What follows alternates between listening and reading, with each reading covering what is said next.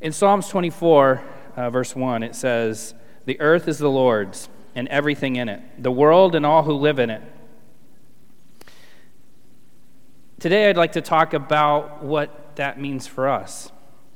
And as you know, the elders here asked me, as part of my work with the church as a deacon, to work in the missions area and work with the missions committee.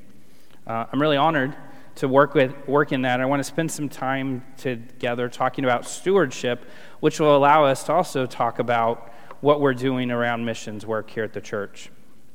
As I prepared for this topic is so big, and you could dedicate weeks and weeks to it. But I hope today to just introduce what it means and give some areas that will help all of us continue to grow in this key tenet of what it means to be God's people. So what does the word steward mean? Merriam-Webster's definition of it is the conducting, supervising, or managing of something, especially the careful and responsible management of something entrusted to one's care. So you're probably wondering, who's this guy up on the screen? Maybe you know him, maybe you don't. But this is Denethor, who is the steward of Gondor, a character in J.R.R. Tolkien's Lord of the Rings series. So, bit of an admission. One of the interests in my spare time is science fiction literature genre similar to the Lord of the Rings. Tolkien was a pioneer in this area and was good friends with a number of contemporaries, including C.S. Lewis, who also wrote the Chronicles of Narnia around the same time, as well as many other works, and is probably the best-known Christian apologist of the century. Part of the reason that this genre brings interest to me is that it has a penchant to be allegorical in nature. Not all the times by the intent of the author, but it's hard to tell stories about heroes and evil without Christians seeing God's way. And it's so important. And it's counter to our worldview that the story of Jesus is seen in them easily. Okay, so enough of that. Talk to me later if you share similar interests or want to talk about other stories to explore. But Denethor in this story is the steward of the kingdom of Gondor, which had a line of kings that was broken and awaiting the return of the king, which is also the last title of the books and of the movies. See, his power came from the fact that the king was not identified, nor was a return date known. Denethor watched over the kingdom, essentially ruling it until that return. This is not unlike what God has done with and for us. Understanding stewardship and our responsibility is key to realizing where the true power and authority lie. Psalm 21, verse 1 shows us that the earth is the Lord's. Not the pieces of it, not what we want him to have, but the whole earth and the people who live in it. So why does this topic speak to me? Because I don't always want to recognize that fact. I'm sure you don't either. Certainly, our world doesn't want to, or we would be overflowing with people running towards our king, which sadly isn't the case. In the story, Denethor has an interaction with Gandalf in the throne room. Now, this scene plays out a little bit different in the movies and in the book, but in the movie interaction, I feel it really highlights the struggle. And in this scene, Gandalf, who you can think of kind of like a prophet or missionary, is telling Denethor about the impending return of the heir to claim the mantle of king, one established through the blood as the rightful ruler of Gondor. As you can imagine, he is not happy about this and struggles with Gandalf, who eventually says, "Authority is not given to you, steward, to deny the return of the king." To which Denethor replies in a very passionate way, "The rule of Gondor is mine." This exchange hits at my struggle and shows that when we lose sight of where our authority comes from, we start believing we hold the power, just as Denethor did. So I'll leave you to watch or read how it turns out for Denethor, but rest assured, the king wins in the end. As I said at the start, this topic can go in so many different directions, and I could spend a lot of time discussing God's power and authority. But that, however, is just the backdrop of what I really feel called to talk about, which is recognizing just how many areas of life we are stewards, and that sometimes we fight against or really struggle to give over to God. I'm going to highlight 4 different areas today, but it certainly isn't an exhaustive list, but ones that are personally important to me, or ones that I see people or the world struggle with frequently. God, in his wisdom, always intended us to be stewards. It started from the very beginning when God created man. And in Genesis chapter 1, verse 28, it says, "God blessed them and said to them, 'Be fruitful and increase in number, fill the earth and subdue it. Rule over the fish of the sea and the birds of the air and over every living creature that moves on the ground.'" So the first area I want to talk about is about the earth and its resources. I'm willing to bet that you have an opinion in this matter. We certainly hear a lot about this from the government and the science communities on what they view our roles are here. Turn with me to Genesis chapter 2, verse 15. It says, "The Lord God took the man and put him in the Garden of Eden to work it and take care of it. And the Lord commanded the man, 'You are free to eat from any tree in the garden, but you must not eat from the tree of the knowledge of good and evil, for when you eat it, you will surely die.'" Here, God gives his charge to man. It was to watch over the garden and to tend it and to take care of it. See, the garden was God's gift to man, and he put us in it to be his stewards and ensure that it continued to deliver the gift as he intended. But he had stipulations as the king that required us to manage it under his terms, not ours.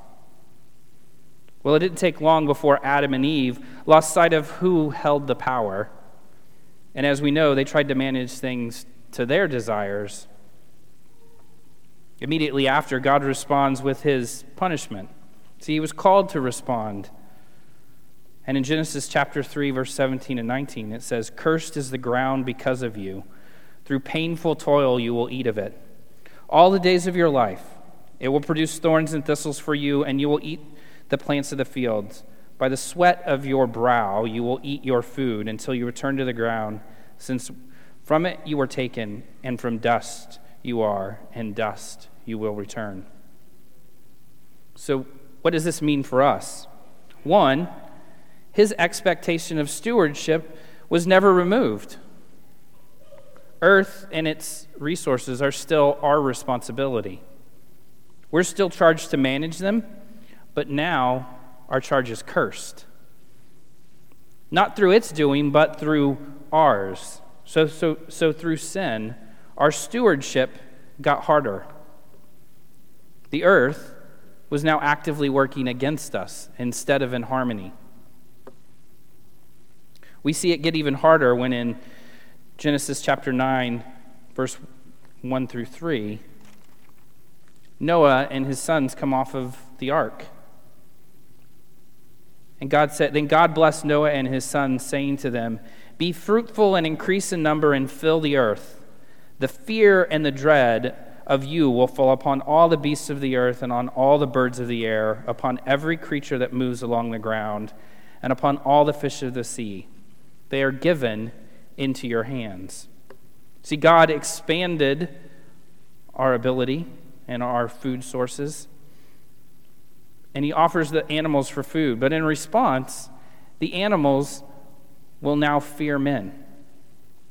I can't imagine what it was like before and what it looked like when animals didn't fear men. But we know what it looks like now, and we see that we see what it looks like for the animals of the earth to dread us. So the second part that we can take from this is that our stewardship continues until this earth passes away. In Luke chapter 12, verse 42 and 43, Jesus says, "Who then is the faithful and wise manager, whom the master puts in charge of his servants to give them their food allowance at the proper time? It will be good for that servant whom the master finds doing so when he returns." We see that Jesus tells us to be wise managers and provide food for his servants in the proper time. How can we do this if we don't take our responsibility seriously to ensure this gift is maintained? Ultimately, it is in God's control of when our call will end. And while we should recognize he's in control, it is proper stewardship to keep his earth maintained. This world is only one of God's gifts that he has provided with an expectation to manage. I'm guessing that if you've heard or studied stewardship before in the past, finances is one, if not the only topic that was taught.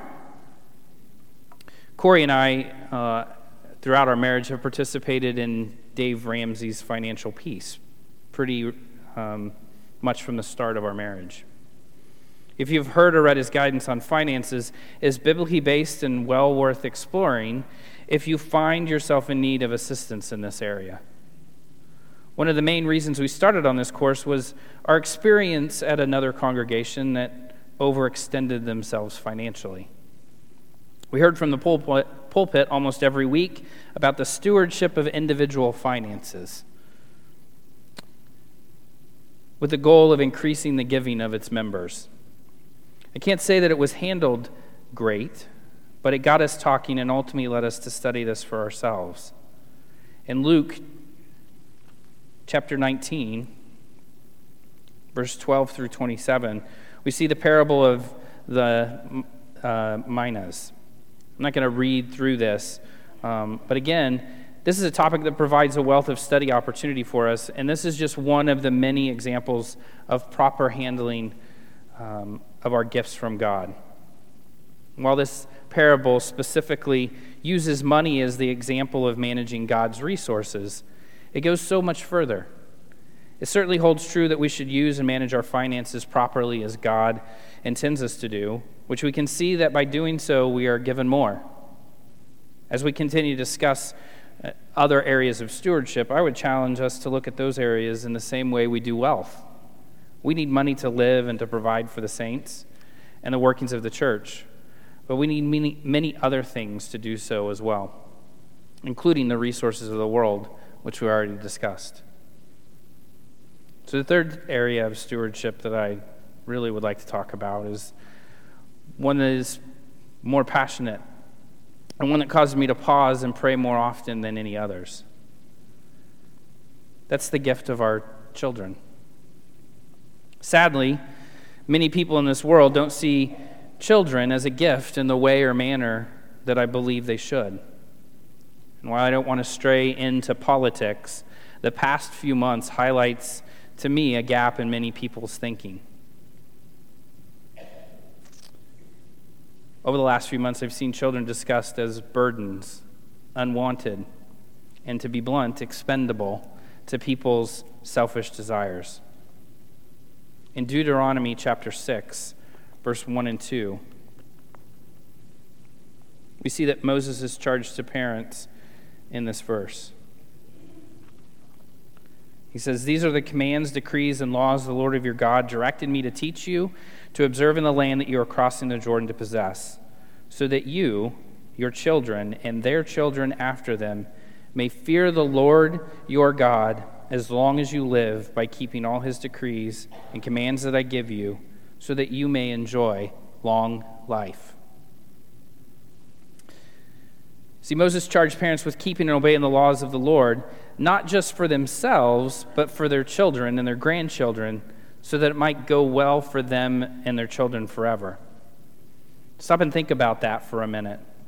He says, you keep these commands so that your children may fear me and have long life. Those of you that are parents know that our kids don't always make the right choices or the choice that we would make for sure. But if we set the right examples for them, we will instill a fear of the Lord that will hopefully lead to obedience as they grow. That's not to say that no child will ever depart, but our responsibility to them is to teach and show them the way. In Malachi, chapter 3, verse 17 and 18, he says, "They will be mine, says the Lord Almighty. In the day when I make up my treasured possessions, I will spare them, just as in compassion a man spares his son who serves him. And you will again see this distinction between the righteous and the wicked, between those who serve God and those who do not. We see that those that fear him will be his, and like a man who spares his son, so will the righteous be spared." Ella is 13. Going on 13, if you know what I mean. She hates it when we talk about that. Like most teenagers, she can be disagreeable and in need of correction from time to time. And I know that Corey and I both get upset or frustrated with her on occasion. The funny thing is, if you ask me about the last time that was, I can't tell you what it was. It was probably in the past few weeks, but I don't remember. See, as parents, we handle, correct, or punish when it's needed, and then we move on past it. If someone asks us about our children, we don't say, "Oh, they're terrible, horrible." We see past those flaws so easily in them, and that is God's promise to us as well. We're his sons. So setting a good example is important, but it isn't the end of our stewardship to our family. In 1 Timothy chapter 5, verse 8,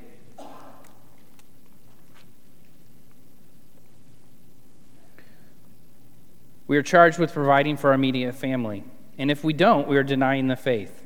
And it reads, "If anyone does not provide for his relatives, and especially for his immediate family, he has denied the faith and is worse than an unbeliever." In this letter, Paul is addressing a wide variety and range of different life circumstances and personal interactions. This very direct statement comes right after he discusses widows and how children are supposed to repay their parents and grandparents by taking in the widow. Exactly how do we repay if we haven't provided to them before that? I think the simple answer is that you will get repayment based off of what you've given.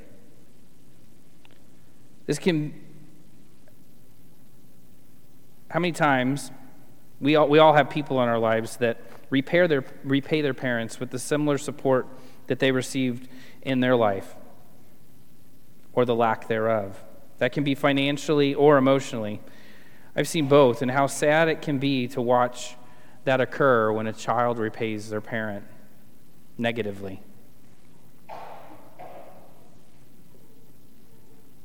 In Hebrews chapter 12, verse 7, is the last thing that we should talk about when it comes to our kids, and that is discipline. In chapter 12, verse 7, it says, "Endure hardship as discipline. God is treating you as sons. For what son is not disciplined by his father? If you are not disciplined, and everyone undergoes discipline, then you are illegitimate children and not true sons." Here we're told to endure hardship as discipline, for God is treating us like sons. The writer asks, what son is not disciplined, and says that if we are not, then we are illegitimate children. As parents and family, we're entrusted with raising our children so that as they grow, they fear the Lord, as we saw in Deuteronomy chapter 6. We've all heard it takes a village, and that is certainly true. We can see all around us where those who are called to protect and guide children are lacking the will to discipline them in love. I'm not talking about specific mechanisms of discipline, but rather the idea that children are not in need of guidance and correction. How disheartening it is to me to watch as kids, not old or wise enough to make life-altering decisions, are being allowed and encouraged to pursue areas contrary to God's laws. As stewards in God's church, it is our call not to forego discipline or reproof when needed to guide our precious gift of our children. So the last area of stewardship that I'd like to talk about is this body, the church. Like our children, each of us have a responsibility to this body and are stewards in our own various ways. In Titus chapter 1, verse 7,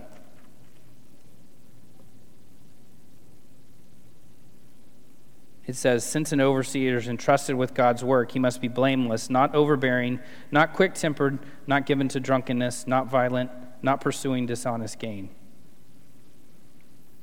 We see the qualities of an overseer here, and while this passage is addressing elders at the local congregations and the qualifications of those we should choose for that work, are we not all overseers in the world around us? That may seem overly simplified, but as we saw from above, parents are charged with overseeing their children. We're all called to take care of our families. And in 1 Peter chapter 4, verses 10 and 11, it says, "Each one should use whatever gift he has received to serve others, faithfully administering God's grace in its various forms. If anyone speaks, he should do it as one speaking the very words of God. If anyone serves, he should do it with the strength God provides, so that in all things God may be praised through Jesus Christ. To him be the glory and the power forever and ever. Amen." See, we're called to use our unique gifts to serve God and to serve the church. And similarly, in 1 Corinthians chapter 4, verse 1 and 2, Paul says, "So that men ought to regard us as servants of Christ and as those entrusted with the secret things of God. Now it is required that those who have been given a trust must prove more faithful." Paul tells us that we've been entrusted with the secret things of God. He goes on to say that since we've done that, we must prove to be more faithful. Winston Churchill is credited with saying, "With great power comes great responsibility." It's up for debate whether he said that first, but it's been used many times over in movies and by all sorts of leaders. As Christ followers, we have a stewardship to protect and serve the Lord's church in any way that we can. We see in Titus that elders are to be blameless. Don't we want the world around us to see us that way also? How else will we be able to bring more people to the kingdom if we do not understand our role in being a steward to protect it? So as we reflect on stewards, now's a good time to talk about the mission work here in Eugene. I hope at this point you can see why I thought this topic fit very well with that and how it applies to expanding our mission support here at the congregation. So a little bit about the approach and what we're currently doing. First, you should know that we currently support a number of different works. The Eastern European missions, a Spanish literature mission, and a work called the West African missions. We do this via monthly support out of our budget. In addition, we collect change for Mountain State Children's Home, and if you haven't seen, there are cans out there, so pick one up, and send that off for their continued work. But as we think about stewardship, it's important for us to continue supporting works like these, and the missions committee is focused on setting up things in a way that we can respond and expand our support in missions. So if you don't know, we do have a committee that's meeting. Ron, Palmer, Cindy Hoffman, and Christopher and Anna are all on that committee.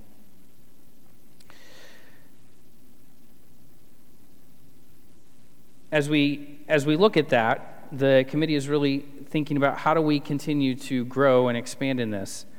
There is certainly no shortage of needs or requests when it comes to missions. The unfortunate truth is our funding is not limitless. So how and where we utilize our resources and evaluating the impact are just some of the conversation that the team has discussed thus far. Our vision and goal is to move from supporting several groups with limited funds to really looking for more direct support for a missionary who we can really connect with the work and where our funding will provide bigger impacts. At the moment, we're establishing some reserves to really be able to begin that work and look for that opportunity in earnest. Okay, so you're probably thinking, well, what about Rob Wood and his family?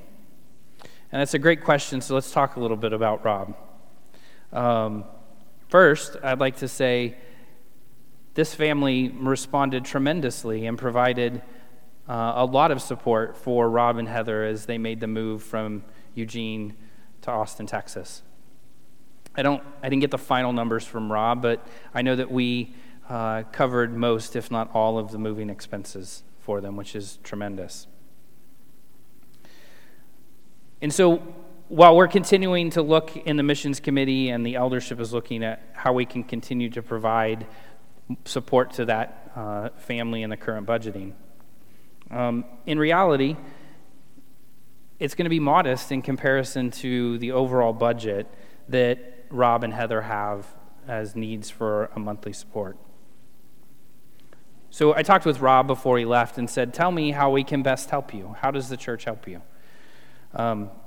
And the school that he's a part of takes donations and contributions directly for Rob and Heather in support.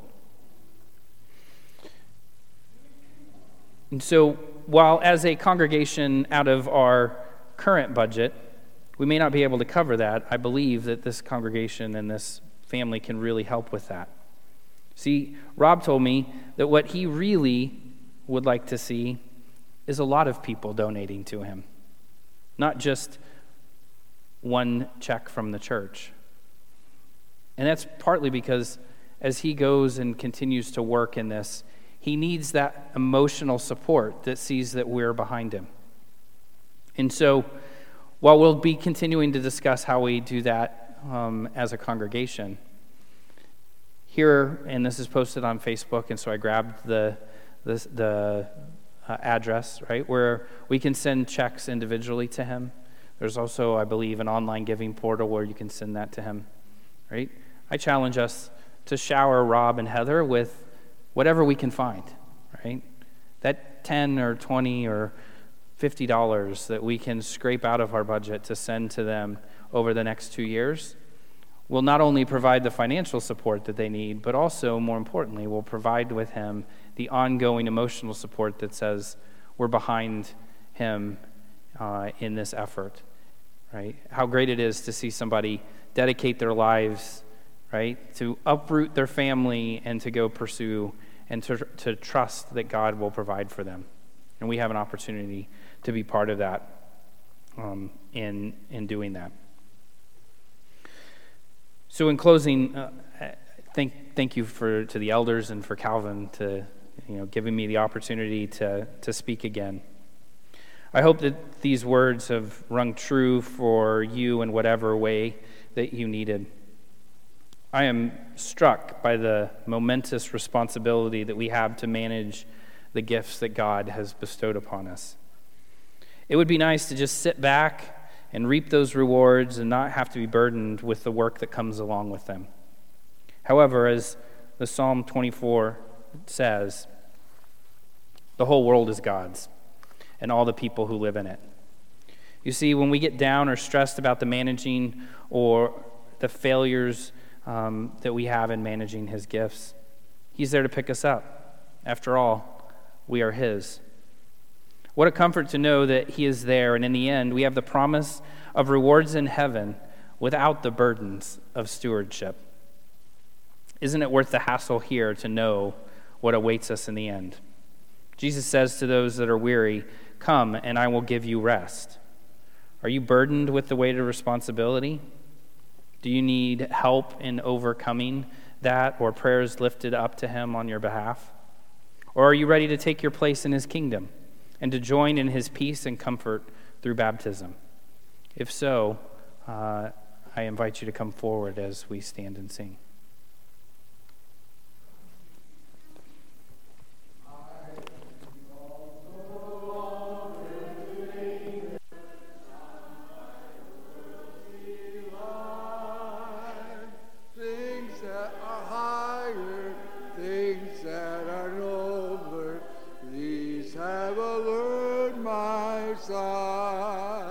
You know that